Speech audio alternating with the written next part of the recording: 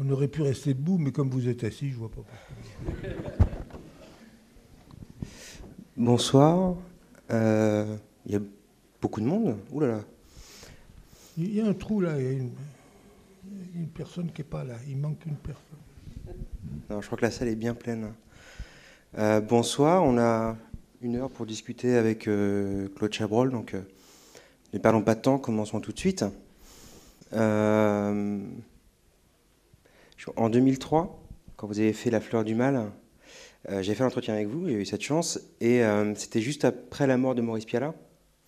Et vous aviez dit pendant cet entretien que Maurice Pialat s'était chiné à faire un collier de perles, c'est-à-dire à faire très peu de films, mais des films absolument pleins, absolument parfaits. Et puis vous, votre méthode, c'était plutôt de fabriquer un mur avec des briques, avec 50 briques, une cinquantaine de briques, ouais. Et que si sur la cinquantaine de briques, il y en avait 10 ou 20 qui étaient pas mal, c'était déjà beaucoup.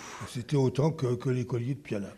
Voilà, même plus en quantité. Même plus en quantité. Alors, est-ce que c'est une définition de votre œuvre et de votre travail oui, que un vous peu. gardez ? C'est-à-dire que je crois que, franchement, quand on travaille dans ce genre de truc, aussi bien la musique, les films, la peinture, les livres et tout ça, je crois qu'il y a deux sortes de gens. Il y a des gens qui essaient de faire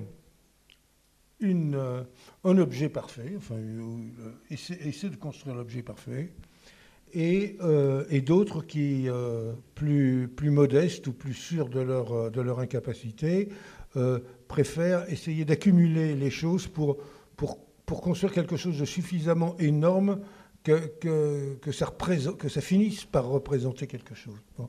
Et moi, je suis plutôt de cette bande-là. C'est-à-dire, je suis plus... De ce point de vue-là, je suis plus Balzac que Stendhal, si j'ose dire, et plus, je ne sais pas, bon, je suis en train de chercher un cinéaste qui a très peu fait de films. Ben, Maurice, il n'a pas fait énormément de films. Voilà. Et aussi, bon, il y a Simenon aussi, qui est un type qui a pondu comme il respirait, ben ça me plaît beaucoup parce que, bien entendu, qu'il y a des scories, rien n'est parfait. Bon, il faut savoir que rien n'est parfait, mais que peut-être il y aura une vision parfaite à la fin, c'est-à-dire qu'on aura traité à peu près tout. Mais en tant qu'artiste, en tant que metteur en scène, est-ce que c'est pas comment on fait pour gérer cette partie, ces scories, cette partie imparfaite, ce qu'on n'a pas envie de faire, parce que quand on a envie de faire une œuvre, a priori, on veut faire quelque chose de parfait. Mais la partie imparfaite, bon, on sait qu'elle va exister. Je pense que certains ont une vision suffisamment forte de la manière dont ils veulent exprimer les choses par rapport aux gens à qui ils s'adressent, qu'il n'y a aucun problème pour eux d'arriver à la compréhension directe. Et puis il y en a d'autres qui se posent davantage de questions. Cela dit, je dois dire aussi que quand j'ai commencé, je me disais peut-être que je finirais peut-être par faire quelque chose de vraiment bien. Et puis, assez rapidement, je me suis aperçu que finalement, je n'avais pas encore le truc pour faire passer ce que je voulais raconter.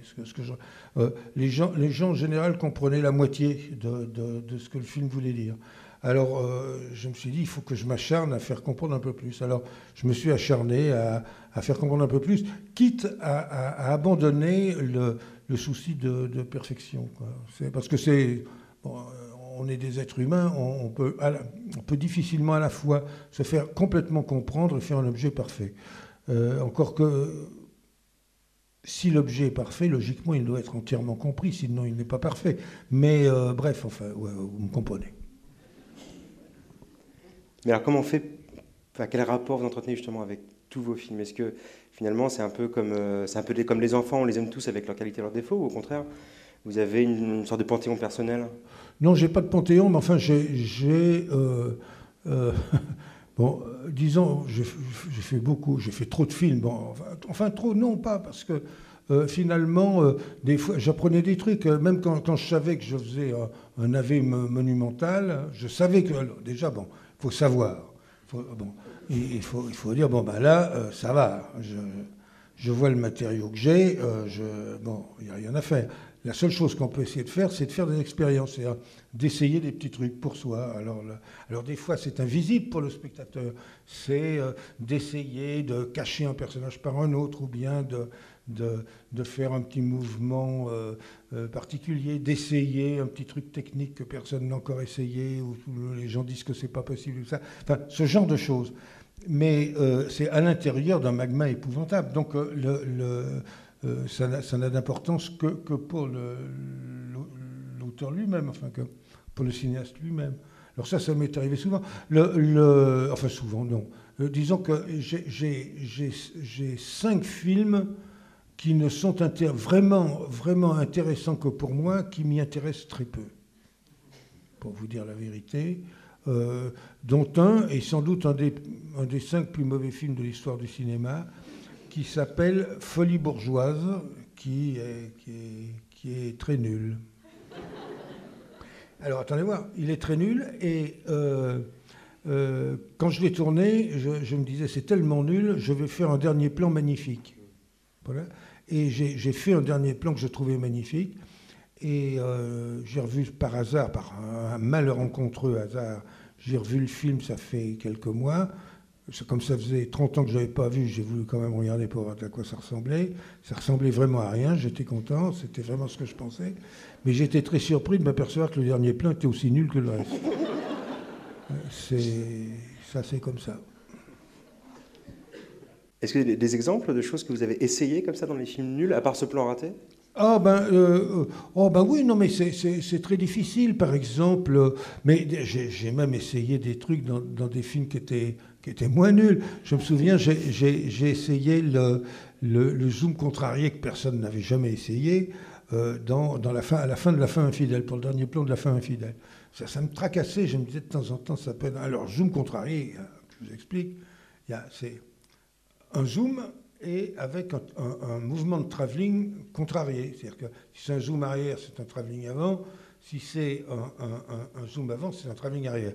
Alors, il vaut mieux, bien entendu, quand on réfléchit un peu, faire zoom avant et travelling arrière. Alors, c'est ce que j'avais fait à la fin de ce film La Femme infidèle, où c'était un type qui se faisait embarquer par les flics parce qu'il avait tué l'amant de sa femme, et sa femme et son gosse, il était très amoureux, et sa femme et son gosse, sa femme était redevenue amoureuse de lui, parce que justement il avait tué son amant.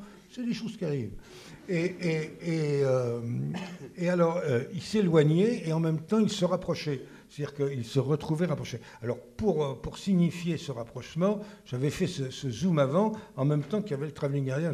Alors, l'effet était étrange. L'effet, enfin, ça fonctionnait bien, les gens ont compris. Et je me suis aperçu que après, ça a été utilisé à plusieurs reprises. Je l'ai inventé. Bravo. Voilà. Et quand vous disiez qu'avoir 50 films avec des bons et des moins bons, au final, l'important, c'était la vision. Oui. Est-ce que vous pourriez définir cette vision ? Ben, c'est-à-dire qu'on finit par dégager un ton. Bon, assez rapidement, on dégage un style qui finit par... Bon, c'est tantôt un style, tantôt l'éthique. Hein, c'est jamais très sûr, ça. Mais on finit par dégager un ton. Un ton qui vous appartient, qui est particulier, la réaction à certaines choses, la manière de les présenter, la manière de les exprimer soi, et de les exprimer de façon, pense-t-on, que les gens vont le comprendre. Alors, on se trompe une fois sur deux, mais une fois sur deux seulement. Une fois sur deux, ça fonctionne. C'est-à-dire que le rapport se crée avec les spectateurs. Alors, ça, je ne sais plus du tout de quoi on parlait, mais je reviens à cette notion qui est assez importante, que le ton d'un film est sans doute au moins aussi important que son style. C'est-à-dire qu'il y a des films qui sont assez bien foutus et dont le ton foire, le ton ne marche pas. Et ça, c'est très désagréable parce qu'on a l'impression de gâchis. Moi, mes mauvais films, on n'a pas l'impression de gâchis. On a vraiment l'impression que c'est nul. Il n'y a rien de gâché. Il n'y a rien à gâcher. Mais en même temps, Je n'ai rien à gâcher. Vous saurez tout.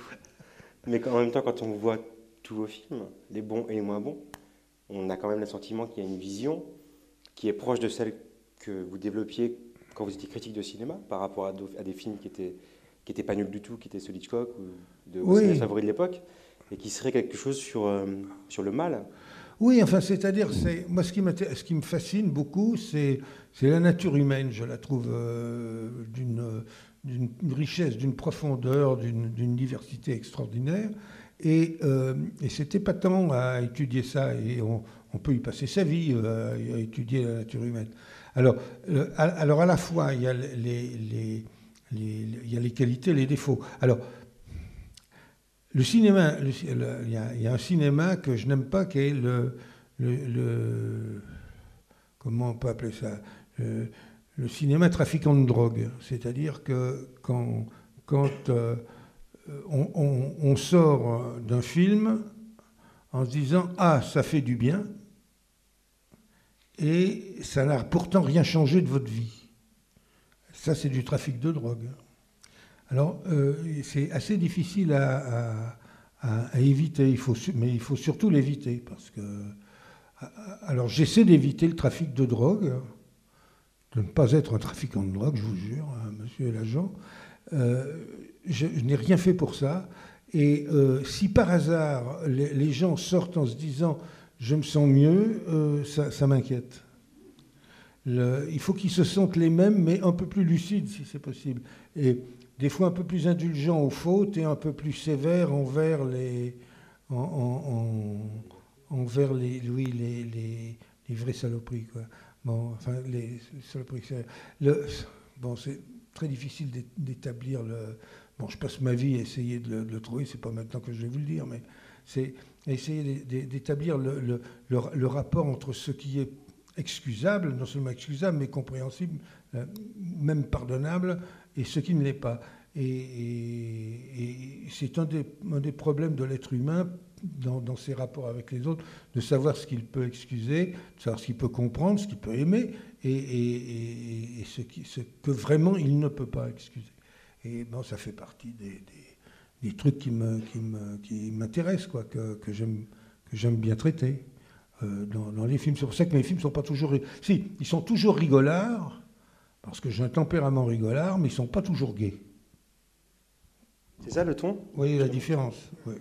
Ouais. Ça serait ça le ton ? Oui, c'est ça le ton. C'est ça le ton. Parce qu'il faut un ton particulier pour pouvoir parler de la nature humaine, puisque tel que vous la dépeignez, oui. C'est pas très glorieux non plus. C'est pas très glorieux, mais en même temps, c'est pas pire que le reste. Ça ne nous avance pas beaucoup.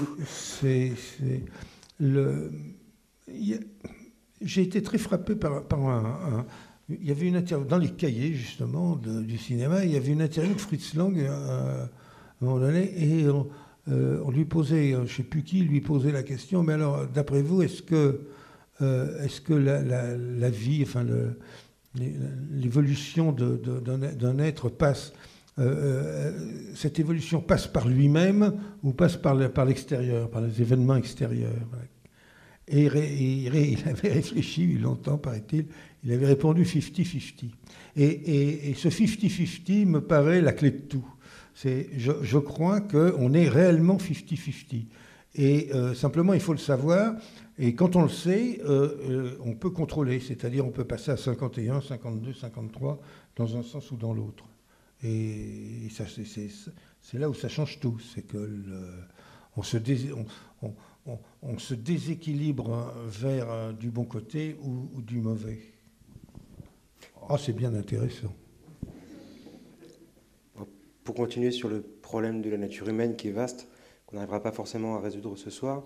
Je le regrette. Hélas, ce 50-50 là dont vous parlez, vous avez écrit un texte dans les cahiers jaunes à l'époque sur Hitchcock et la question du mal. Vous développiez ça? Oui, bien sûr. Oui, c'est-à-dire que mais Hitchcock avait une vision, c'est très marrant d'ailleurs, parce que je ne sais pas s'il s'en était aperçu avant, mais il avait une vision très catholique de notion de bien et de mal. Alors que, bon, c'est une vision comme vous une autre, hein, c'est 50-50, elle est 50 bien, 50 fausses, vraisemblablement. Mais ce qu'il y a, c'est lui, il y tenait beaucoup. C'est-à-dire qu'il avait une vision du mal qui, alors que je me demandais où il l'avait piqué, et j'ai trouvé l'origine. Je crois que c'est Saint Basile. Je vais faire péter ma science là. C'était Saint Basile qui comparait l'être humain à une éponge. Et qui disait que le côté positif de l'être humain, c'était la matière de l'éponge, et que l'aspect négatif, le mal, était les trous de l'éponge. Mais en même temps, sans les trous, il n'y a plus d'éponge. Alors, ça, c'est une vision catholique, là, et c'était celle qu'avait Hitchcock, où il y a énormément de représentations du mal par des trucs comme des déséquilibres, des trous, des mots comme ça. C'est pas tout à fait mon idée, mais je veux dire, ça m'intéressait beaucoup de voir comment il exprimait une notion abstraite par des trucs complètement pratiques et quotidiens, quoi. Alors ça, j'essaie de le faire, mais des fois je me gourge, des fois je me trompe, les gens ne comprennent pas. Mais c'est ni ça, votre vision, c'est ni cette métaphore de l'éponge, c'est ni tout à fait ça, ni tout à fait non plus le chacun a ses raisons de Renoir. Non. Alors qu'est-ce que c'est? C'est un entre-deux, entre le chacun a ses raisons et le bien et le mal? C'est moitié-moitié, c'est-à-dire que bien sûr que chacun a ses raisons, mais ses raisons ne sont pas forcément bonnes. Mais elles ne sont pas forcément mauvaises non plus, même si les résultats pour vous sont mauvais. Et donc c'est la grande complexité de la nature humaine. Moi, c'est ce qui me plaît, c'est pour ça que je fais des films là-dessus, parce que sinon, je pourrais faire des poursuites de voitures. Je suis très bon dans les poursuites de voitures. Je pourrais vous faire des poursuites de voitures aussi belles que Bullitt ou tout ça, mais je ne les ferai pas parce que ça m'emmerde. Oui, c'est ça le truc. Et une question pratique de cinéma, parce que vous disiez que vous étiez attaché à l'idée qu'on comprenne bien vos films, c'est du coup comment on fait pour représenter un personnage négatif, un méchant? Parce qu'il y a des méchants dans vos films. Oui. Enfin, il y a des vrais méchants, et puis des méchants par accident, ou des méchants par circonstance. Oui, des vrais méchants. Ils ne sont jamais tout à fait antipathiques, les vrais méchants. Oh, des vrais méchants, oui. Non, j'ai pas fait de... Bon, il faudrait, si on cherchait à faire je veux dire, je ne me place jamais de ce point de vue-là du vrai méchant. C'est-à-dire que, par exemple, si je faisais un film, j'imagine un serial killer d'enfants, on ne peut pas trouver pire. Bon, un serial killer d'enfants, je ne pourrais pas m'empêcher d'essayer de voir ce qu'il a de pas méchant, justement. Parce qu'étant donné que sa méchanceté, sa monstruosité est évidente, donc il doit bien avoir des petits bouts de choses qui soient un petit peu sauvables, comme on dit. Et c'est ça qui m'intéresse. Et de même que chez les saints, ce qui me plaît, c'est leur faiblesse. Ce que j'aime bien quand on voit quelqu'un de parfait, de voir qu'il a parfois des pensées pas bien belles par rapport à des choses comme l'envie, la jalousie, des trucs comme ça. Ce qui sont en général les mobiles les plus mesquins des êtres humains. C'est le pognon aussi, le piquer du pognon. Les voleurs ne sont pas... les gens qui volent chez les autres, par exemple, ne sont pas plus voleurs que ceux qui ne volent pas chez les autres, mais font des bénéfices anormaux sur des trucs. C'est pareil, c'est le même... Parce que je prends deux exemples de méchants potentiels dans vos films. Dans L'ivresse du pouvoir, par exemple, où on voit des méchants de type qui font des gros profits. Voilà. Ils sont méchants, des clowns. Ils sont méchants, mais voilà, vous en faites des clowns. Mais ce sont des clowns. Ce sont des clowns, bon. Mais je veux dire, c'est la manière dont on les traite qui fait qu'on peut les considérer comme des méchants, mais en réalité, ce sont des clowns. Si on voulait vraiment s'occuper de ces gens-là, ils ne tiendraient pas 15 jours. Simplement, c'est qu'on ne veut pas. Et que dès que quelqu'un, et c'est le sujet de l'Ivresse du pouvoir, c'est que dès que quelqu'un essaie, dès que quelqu'un croit avoir le pouvoir de le faire, c'est pas vrai. Immédiatement, il se fait taper sur les doigts et il va voir ailleurs s'il y est. Non, c'est comme ça. Je ne crois pas qu'il y ait des injustices, je crois qu'il y a simplement des paresseux par rapport à la justice. On rappelle L'ivresse du pouvoir, c'est un film de 2004 oui. Qui est inspiré de l'affaire Elf. Vaguement, oui. Vaguement. Mais donc je prenais ça comme exemple parce que c'est des méchants au sens de méchants qui sont pas forcément des voleurs, mais qui font beaucoup de profit, qui sont des gens assez affreux, assez antipathiques, des magouilleurs, et qui ont vraiment cette apparence de clown un peu grotesque. Mais je pense à un autre méchant extrêmement célèbre que vous avez mis en scène, comme possible incarnation de la méchanceté pure et dure, Jean-Yann dans Que la bête meurt, par exemple. Une scène extrêmement célèbre où il est absolument odieux avec tout le monde. Oui. Qu'est-ce qui motive le ton que vous employez avec les uns ou avec les autres? Alors, dans Que la bête meurt, Jean, ce qu'il y a, c'est que ce qui est terrible, hein, c'est que tout ce qu'il dit est vrai. Alors, c'est vrai c'est vrai qu'il vaut mieux, pour le rôti, qu'il vaut mieux faire réduire la sauce dans une casserole à part. C'est vrai, c'est mieux. C'est mieux.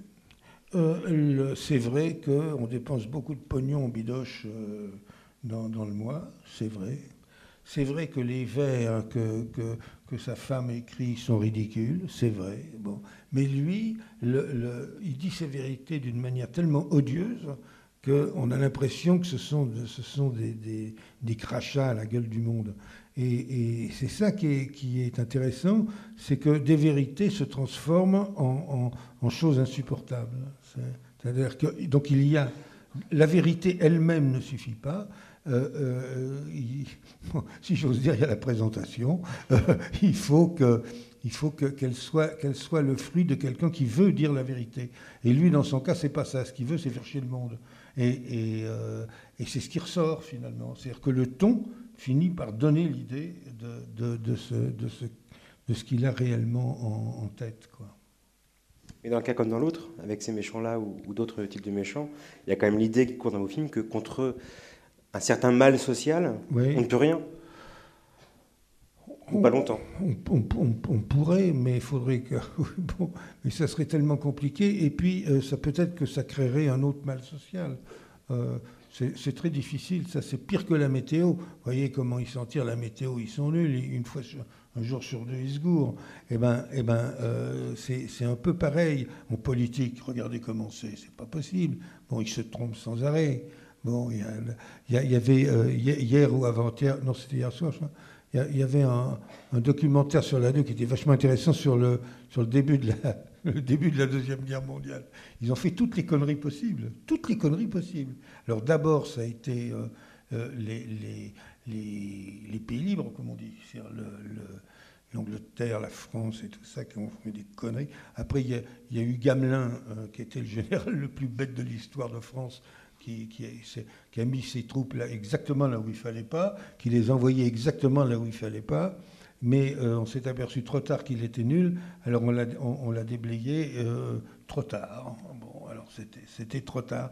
Et heureusement que Hitler lui-même a fait des conneries. C'est par les conneries c'est par les conneries des autres qu'on gagne les guerres. C'est pas par sa propre force, sa propre intelligence, c'est par la connerie de l'ennemi. Alors c'est l'ennemi le plus con et celui qui perd. Ouais, voilà. Dans une guerre. Donc vaut mieux pas en faire parce que. Garpo avait une théorie intéressante là-dessus. Il disait qu'il fallait être plus intelligent pour jouer aux dames que pour jouer aux échecs. Parce que les dames, c'est tellement simple qu'on ne peut pas faire de conneries. Absolument. Donc il faut être très intelligent pour gagner. Absolument. Oui. Il y a trop de complexité dans les échecs pour que ça passe par l'intelligence. Ça passe par la connerie. Ouais. Mais vos méchants... Pour que ça non, les échecs, ça ne peut pas passer par l'intelligence.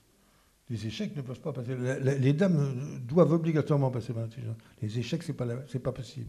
La connerie, des fois, c'est plus intelligent que l'intelligence. C'est plus intéressant que l'intelligence. Ah, mais c'est souvent plus intéressant. Non, mais ça, dans le temps, méchamment, je disais que la connerie, que l'intelligence avait des limites, enfin que chez l'homme, l'intelligence avait des limites, qu'on n'avait pas encore trouvé celle de la connerie. Et bon, c'était méchant, mais c'était un peu vrai. Hein, c'était un peu vrai.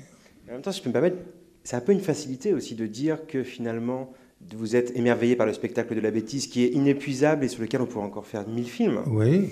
Et en même temps, dans votre cinéma, dans toute votre œuvre, dans cette 50aine de films que vous avez réalisés, il y a quelque chose de plus profond que simplement la fascination pour le spectacle de la bêtise. Non, ou de mais la heureusement, humaine. parce que si on faisait uniquement... Et que la question du mal, elle ne se réduit pas à ça. Oui, oui, mais bien sûr, il y a la question du mal, il y a la question de comment un être humain peut-il vivre humainement. Bon, ben ça c'est intéressant. Peut-il vivre son humanité? Et dans vos films aussi, vous disiez que, encore une fois, ce qui est important pour vous, c'est de faire comprendre ce que vous vouliez dire aux spectateurs, que chacun ait bien compris ce que vous vouliez dire. Je vous entendais tout à l'heure parler de Bel Ami, votre dernier film en date, où vous disiez que vous regrettiez que certains spectateurs n'aient pas bien compris une astuce narrative, en prenant pour des flashbacks ce qui n'en était pas. Oui. Et c'est un problème narratif, un problème de ton, et aussi un problème de pure mise en scène. Oui, absolument. C'est-à-dire que, là aussi, dans l'histoire de mise en scène, il y a des trucs.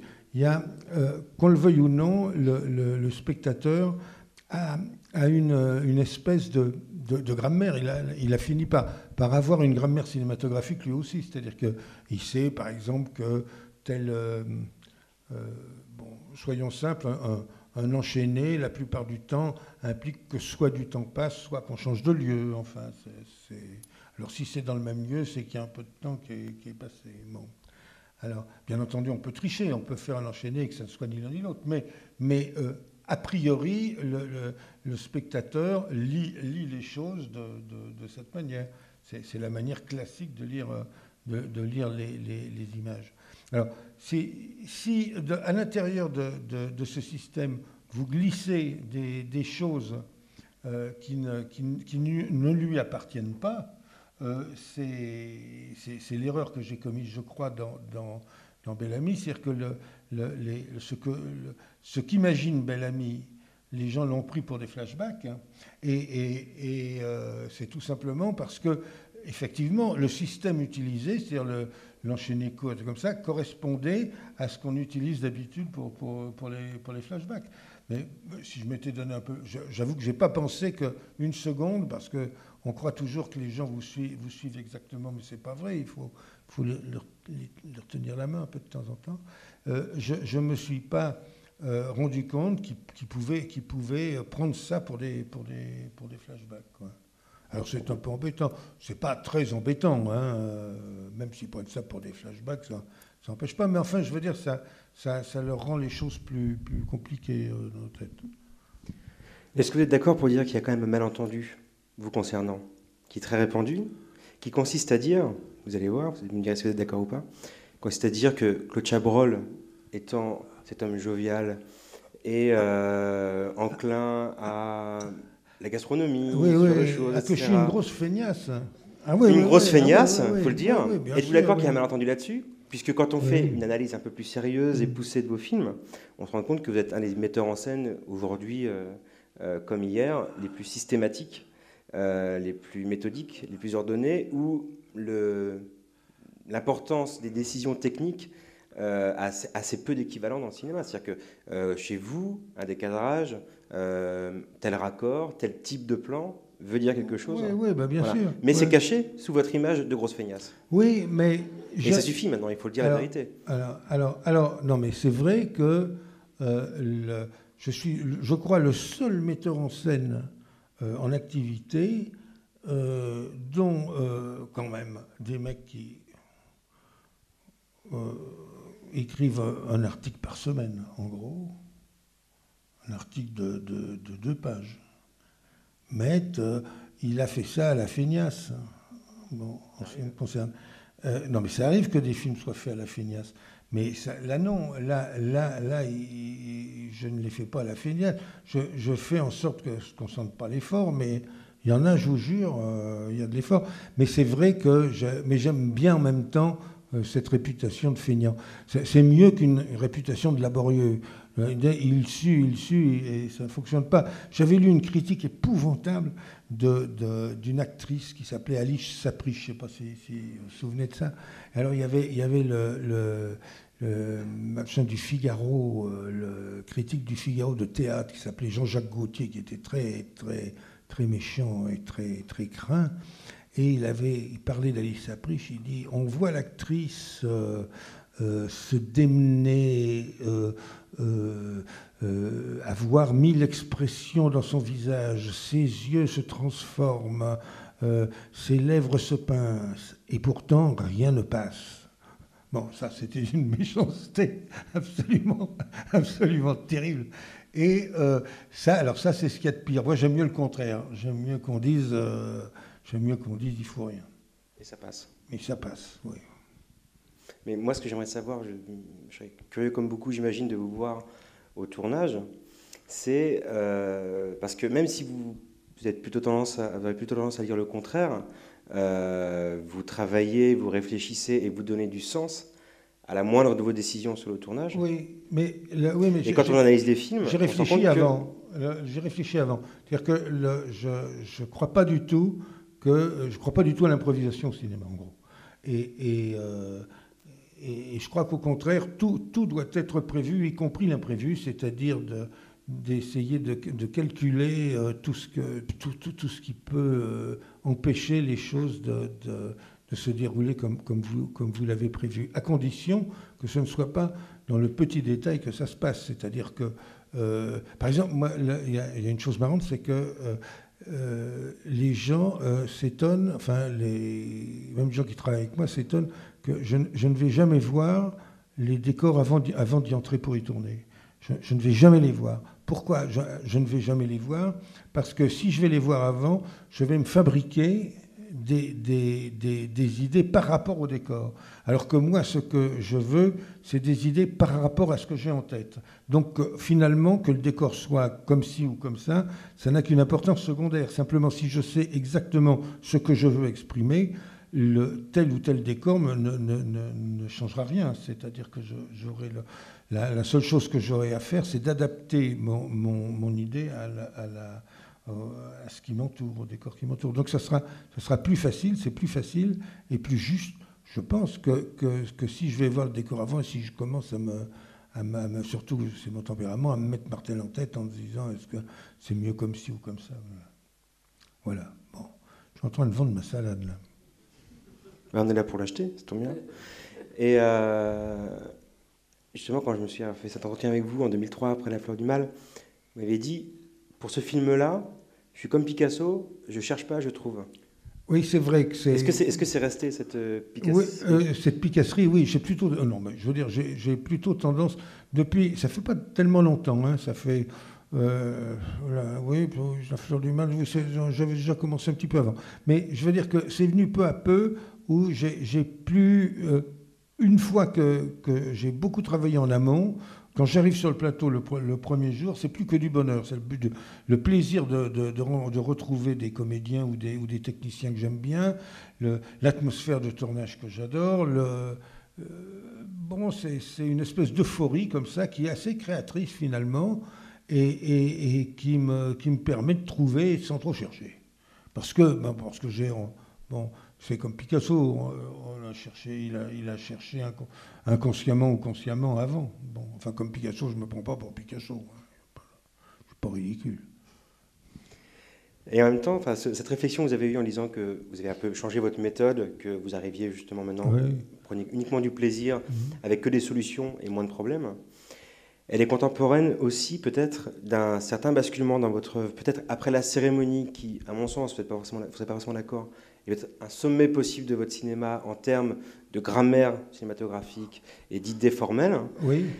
Et après ça, surtout à partir des années 2000, vous qui êtes un grand consommateur de télévision, j'ai l'impression que vous jouez beaucoup avec une parenté possible entre votre cinéma et la télévision. C'est-à-dire au prix de la possibilité de faire des images, encore aujourd'hui, dans certains de vos films, volontairement dissonantes, crissantes, voire possiblement laides. Oui, alors bien sûr. Mais la laideur au cinéma, ça peut être beau. Hein. Attention, parce que des fois on dit, mon Dieu, la belle image en voyant des chromos monstrueux dont on ne voudrait pas sur un calendrier des postes. Et on dit, oh mon Dieu, que c'est la belle image. Je me souviens bon, il y a, bon, je ne vais pas parler d'un film que je déteste, donc j'en parlerai pas. Mais on voit des images comme ça, et c'est vraiment du calendrier des postes, c'est épouvantable. J'ai rien contre les calendriers des postes, mais enfin c'est pas le fin mot de la peinture ou du pictural. Oui, c'est-à-dire que plus ça va, plus je me rends compte que je suis obsédé par les comportements, les comportements plus que la psychologie d'ailleurs, vraiment. Et alors là, je suis en train de, ça me tourmente assez en ce moment, c'est pour ça que je vous en parle, c'est les comportements dans des codes sociaux déterminés, c'est-à-dire comment expliquer ça? Je ne veux pas vous vendre la mèche non plus. Bon, quand même. Bon, alors, disons, l'idée que j'ai, c'est de montrer des comportements parallèles entre gendarmes et voleurs, par exemple. Bon.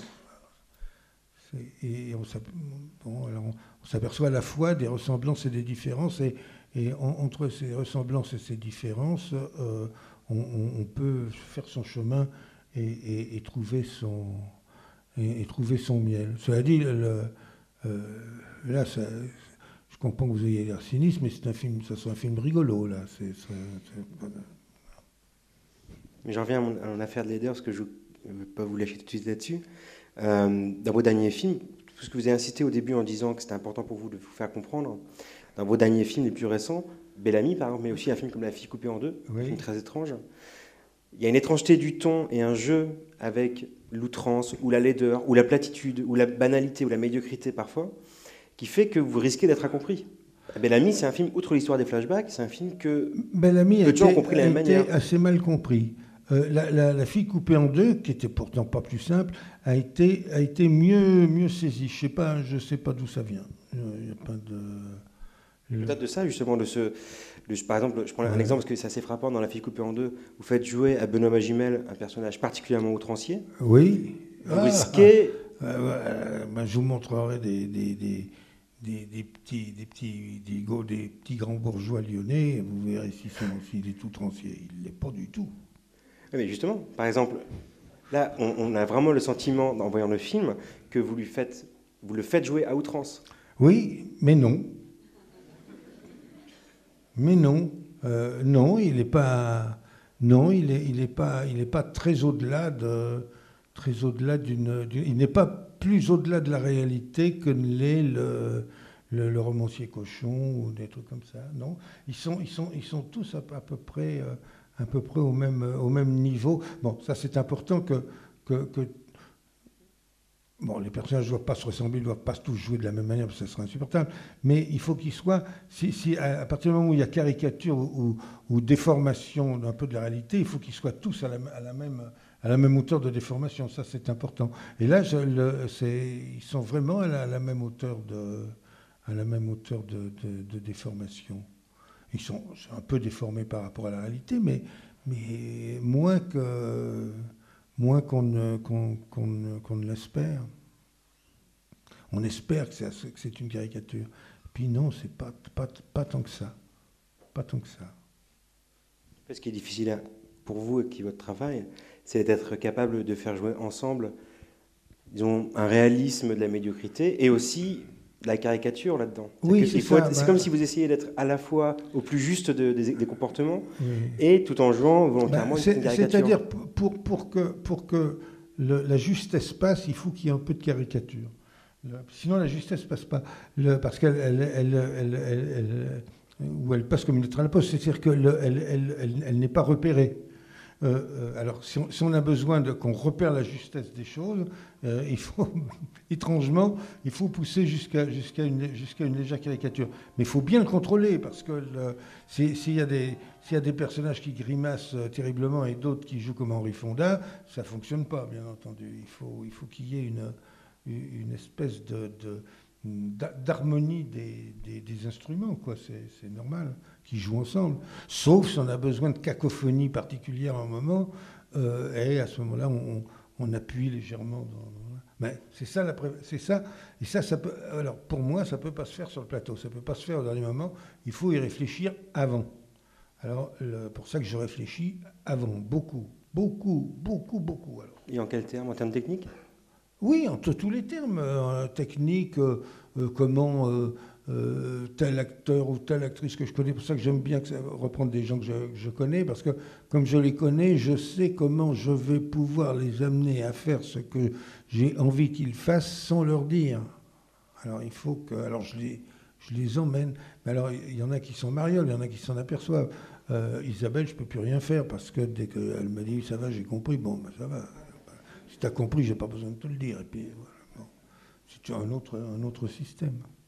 J'ai vraiment l'impression dans les derniers films qu'on est plutôt tendu à repérer ce genre de choses que justement dans un travail qui serait souligné par la photographie, et un certain nombre de la photographie, grosso modo, ce serait presque qu'elle ne se voit pas ou quand elle se voit par rapport à la référence. C'est-à-dire que j'ai un chef-op formidable qui est Eduardo Serra, qui peut faire des choses par ailleurs. Ah oui, absolument. Non,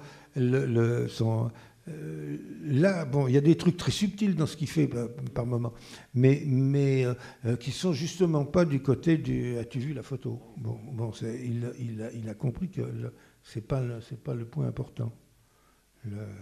Sauf si on a besoin d'un seul coup à avoir une chose complètement belle, quoi. Mais une chose complètement belle, c'est pas forcément de la belle photo. On n'est pas diverti par cette espèce qui fait qu'on, pour le coup, on devient attentif. Des fois, c'est un geste qui est d'une grande beauté. Il suffit, et pour qu'il soit encore plus beau, il suffit qu'il y ait une petite loupiote qui vienne de la gauche sans qu'on s'en aperçoive, et le geste est encore plus beau. Bon, et c'est pas de la... Alors ça, c'est de la vraie photo, c'est pas du chromo. Vous êtes un grand consommateur de télévision. Comment vous qualifieriez l'influence qui, à mon sens, est réelle de la télévision? Enfin, que vous avez, c'est pas une influence, c'est simplement que vous avez repris les choses volontairement à la télévision, et vos films entretiennent un dialogue avec la télévision, qui est un cas assez unique, je pense, dans le cinéma contemporain. Oui, c'est-à-dire que je m'aperçois dans ce qui me fait rigoler, enfin ce qui m'énerve dans certains téléfilms, voilà, qui la jouent à l'américaine, c'est-à-dire qui font prendre des panneaux comme ça d'un seul coup, qui arrivent, des grosses gueules qui arrivent, j'aime pas les têtes coupées. Là, ça c'est une des choses que je déteste le plus au monde, c'est quand une tête humaine est coupée. On n'est pas des coupeurs de tête, enfin on est là, machin. Là, pour montrer un visage, il montre ça, c'est-à-dire que c'est pas un visage, ça. On ne sait plus ce que c'est une paire d'yeux, un pif et une bouche, et c'est tout, et ça n'exprime rien. Et alors, ça se fait beaucoup, ça, à la télé, ils ont l'impression que comme l'écran n'est pas très grand, qu'il faut faire les visages très gros. Bon, faut dire que c'est un vrai problème, la télé. C'est que sur un écran de cinéma, la hauteur de l'écran, c'est la hauteur d'un être humain, en gros. Bon, enfin, ça peut être plus grand quand les écrans sont très grands, mais enfin, en gros, c'est la hauteur d'un être humain. C'est-à-dire qu'un être humain debout, ça correspond à peu près à la hauteur d'une télé. Alors que d'un écran de cinéma. Tandis qu'à la télé, disons que ce machin, c'est une tête, c'est un peu plus qu'une tête. Alors disons que maintenant, les écrans s'agrandissent, alors disons que ça va de la tête en haut de la poitrine, quoi, ce qu'on appelait les semi-gros plans dans le temps. Bon, et alors ça fait une grosse différence, ça crée une grosse différence de style. Alors, une fois qu'on a analysé ça, on peut s'amuser à jouer là-dessus pour se faire comprendre par l'intermédiaire d'une forme visuelle d'une écriture, qui est l'écriture télévisuelle, dont les gens ont plus l'habitude encore que de l'écriture de cinématographique. Il a glissé à l'intérieur d'éléments cinématographiques, ça crée quelque chose qui peut être intéressant et qui, de toute façon, je cherche le mot, n'inquiète pas, enfin, ne crée pas de confusion dans l'esprit du spectateur. Sauf quand on a besoin de créer une confusion. À ce moment-là, il faut trouver autre chose. Et en même temps, tous vos films, bon Hitchcockien que vous êtes, reposent sur une description précise et complexe et chargée de sens de l'espace dans lequel les personnages évoluent. Ah ben oui, c'est-à-dire que un personnage dans... Bon, c'est facile à comprendre. Vous voulez exprimer la solitude. Bon. Est-ce que vous mettez, a priori, après il y a toutes les combinaisons possibles, mais a priori, vous avez plutôt tendance à mettre une personne toute seule dans une grande pièce pour exprimer la solitude que de mettre un type avec 3 autres dans un gourbi, dans un petit... C'est bien évident. Bon, eh bien, c'est à partir de principes aussi élémentaires que ça qu'on peut faire passer les choses. Donc, faisons passer les choses de cette manière. Et tenons bien compte du fait que le spectateur a comme schéma de dimension naturelle la tête humaine. Parce qu'il est spectateur de télé aussi. Donc, bon, voilà, faut travailler avec ça. Et vous avez changé vos méthodes aussi de tournage? Parce qu'en plus, vous avez travaillé pour la télévision, ça vous est arrivé aussi? Ah oui, bah, bien sûr. Bah, j'avais travaillé j'étais le premier cinéaste en activité à travailler pour la télé. Ça fait... oui, au moins. C'était dans les années 73, 74, enfin, ça fait très longtemps. Puis j'avais arrêté après parce que ça devenait plus possible. C'était tellement grotesque qu'on vous demandait de travailler dans des conditions pas possibles. Alors j'avais complètement arrêté.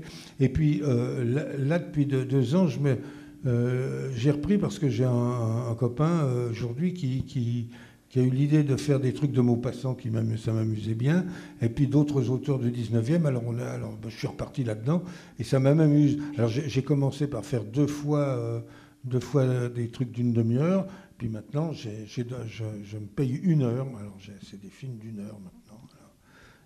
Consécration.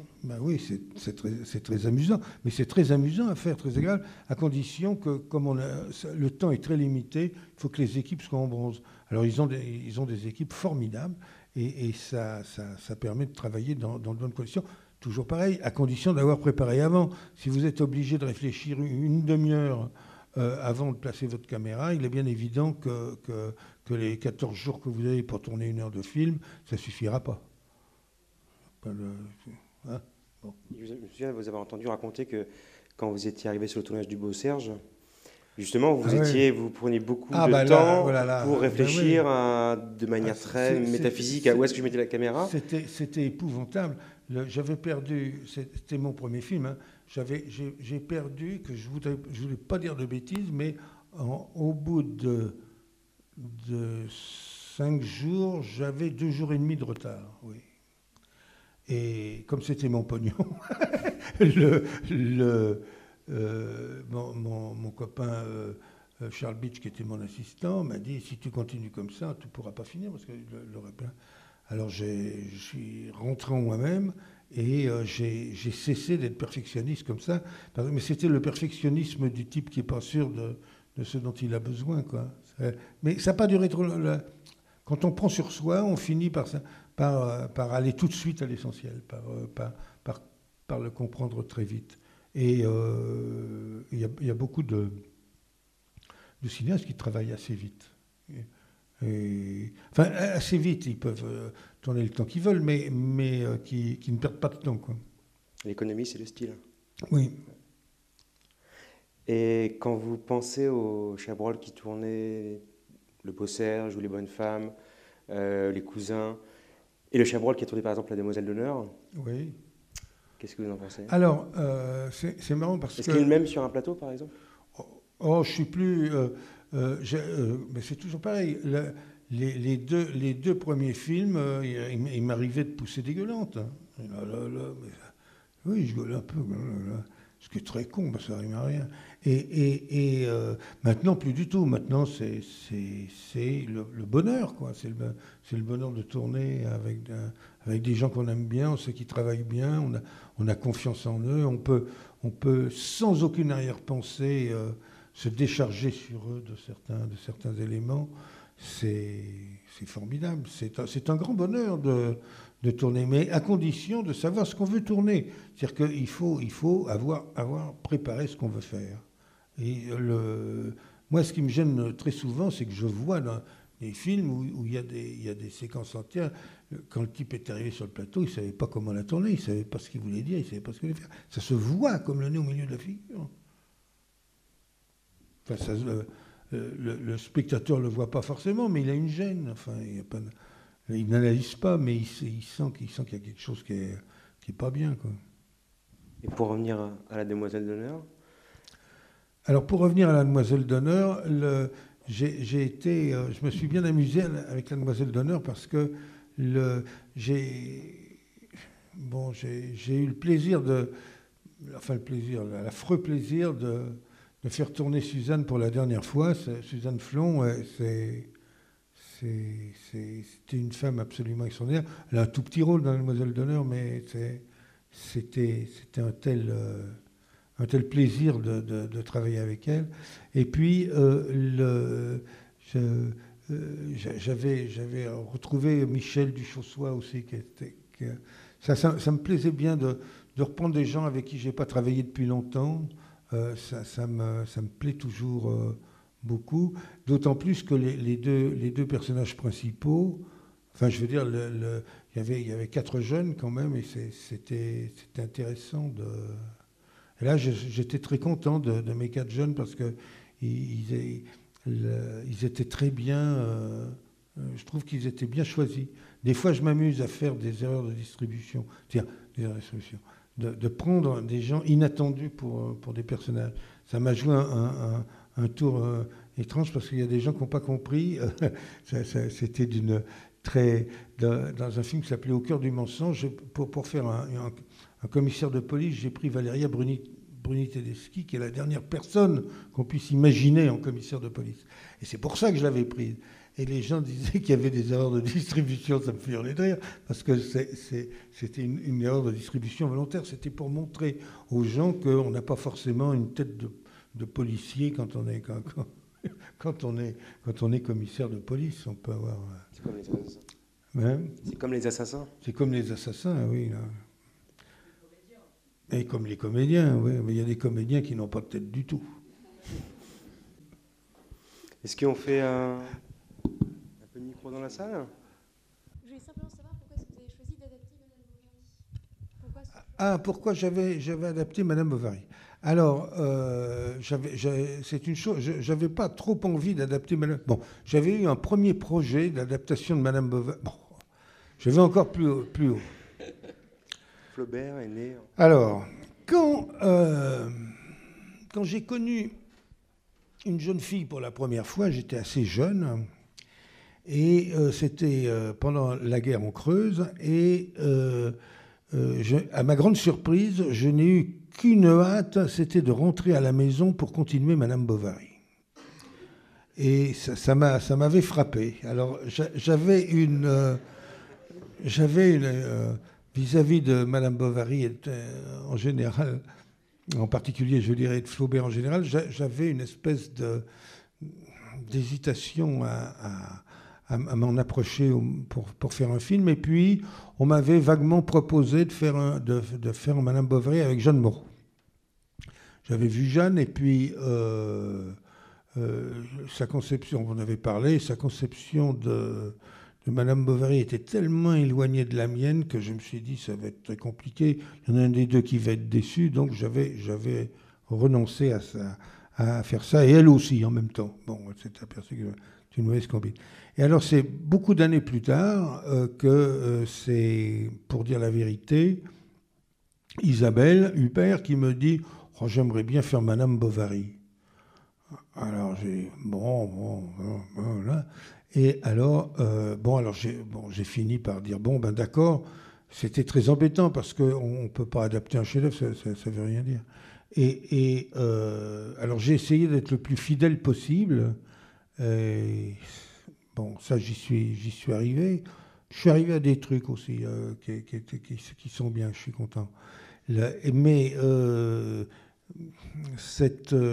ne la qualifierai pas d'Isabelle, m'a avoué quand le premier jour de tournage qu'elle ne l'avait pas lu, Madame Bovary. Elle avait juste lu le scénario. C'est déjà pas mal. J'ai dit, si tu as lu le scénario, c'est comme si tu avais lu Madame Bovary. Ça a évité les complications. Non, c'est la raison pour laquelle, je veux dire, j'avais pas... le personnage lui-même est fascinant, le livre est génial, mais je veux dire, il faut être vraiment crétin pour s'imaginer qu'une illustration quelconque de Madame Bovary, j'ai fait ce que j'ai pu, j'ai fait pour le mieux, mais c'est vrai que c'était un film... C'était un film auquel je n'aurais pas songé si on ne m'avait pas poussé à la roue. D'autant plus que Marine Kermitz, qui était mon producteur, là, quand il a appris ça, il était tout à fait ravi. Il a dit « Ah oui, c'est une bonne idée. » etc. Mais il n'avait pas lu Madame Bovary non plus. Finalement, il faut se méfier des gens qui n'ont pas lu Madame Bovary. De toute façon, vous êtes toujours un rapport... Quelque part, intellectuellement, vous venez aussi de la littérature du 19e siècle, de Balzac, de Flaubert.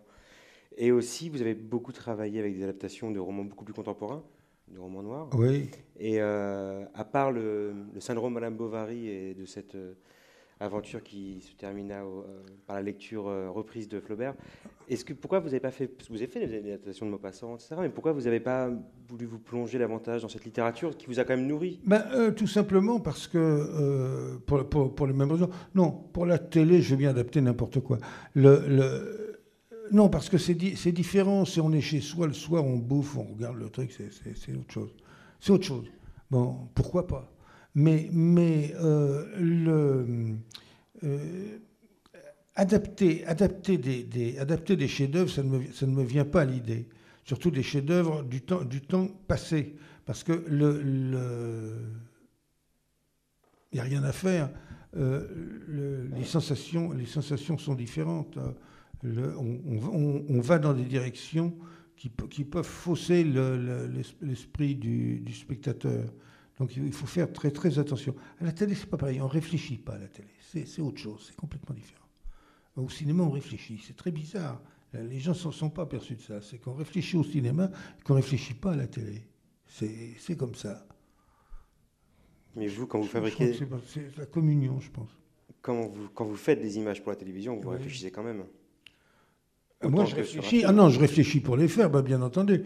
Non, mais c'est le spectateur qui réfléchit pas quand il regarde la télé. C'est pas le type qui fait la télé, quand même. Là, il réfléchit un petit peu. Mais ça serait marrant que ça soit l'inverse, c'est-à-dire que les types qui fassent la télé ne réfléchissent pas et que ça soit le spectateur qui réfléchit. Ça pourrait arriver. Je me demande si ça n'existe pas dans les jeux télévisés.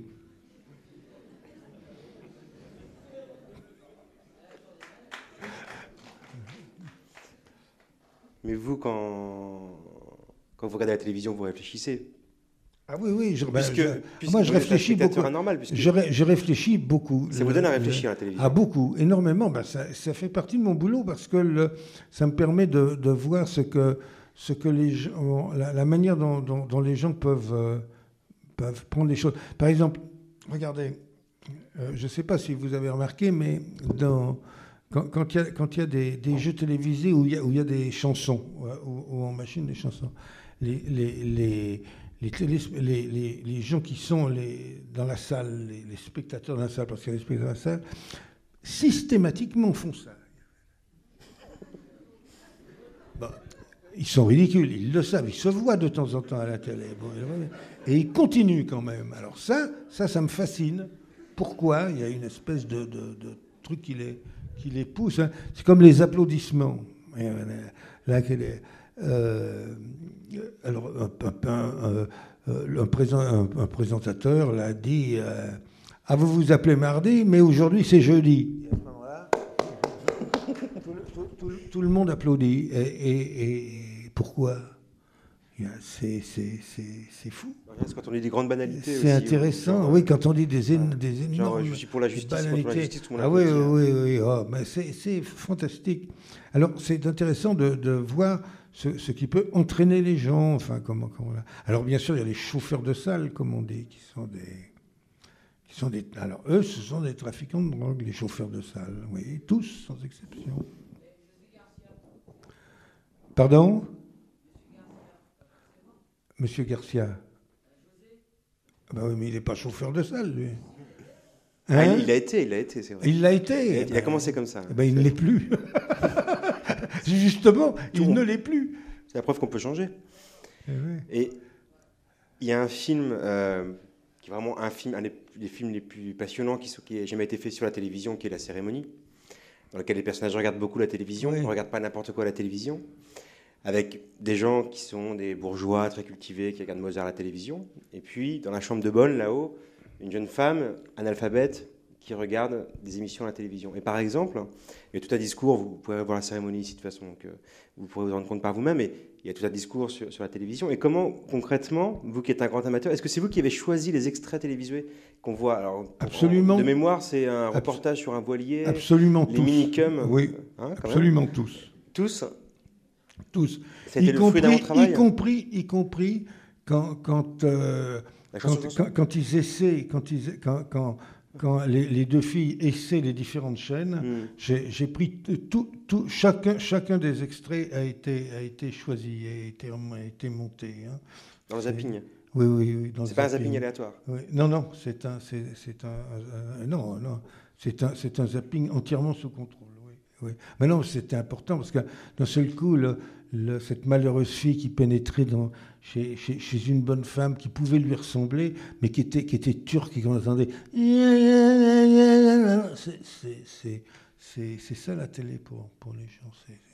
C'est ce qui fascine les personnages. Oui, bien sûr. Oui. Et dans le film aussi, on voit deux extraits assez brefs d'un de vos films. Oui. Pas le plus connu. Oui, c'est Les Noces Rouges. Noces Rouges. Oui. Et vous qui dialoguez beaucoup sûrement avec la télévision, vos films, quand vous les voyez à la télévision, est-ce que ça vous donne à réfléchir?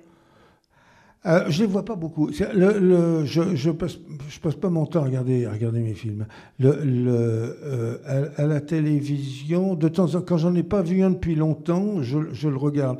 Et alors, ce qui est drôle, c'est que quand j'ai un bon souvenir d'un film, que je le revois, je me dis, oui, finalement, oui, ça va, c'est pas mal, mais enfin, bon, il n'y a pas de quoi se relever la nuit. Et quand j'ai un souvenir d'un film que j'ai revu, ça fait 15 ans à la télé ou ailleurs, hein, où je me disais, oh, zut, c'était mauvais, et ça, je le revois, je me dis, oh, bah, finalement, c'est pas si mal que ça.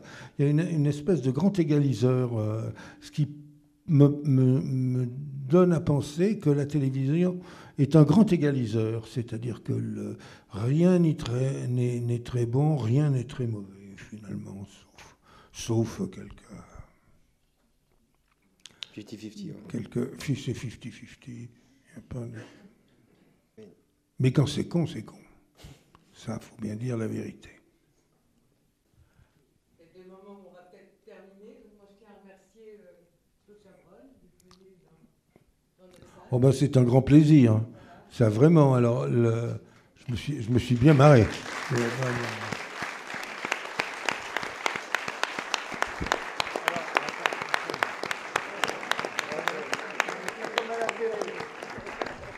À la télé, vous avez remarqué que certains invités applaudissent les gens qui les applaudissent.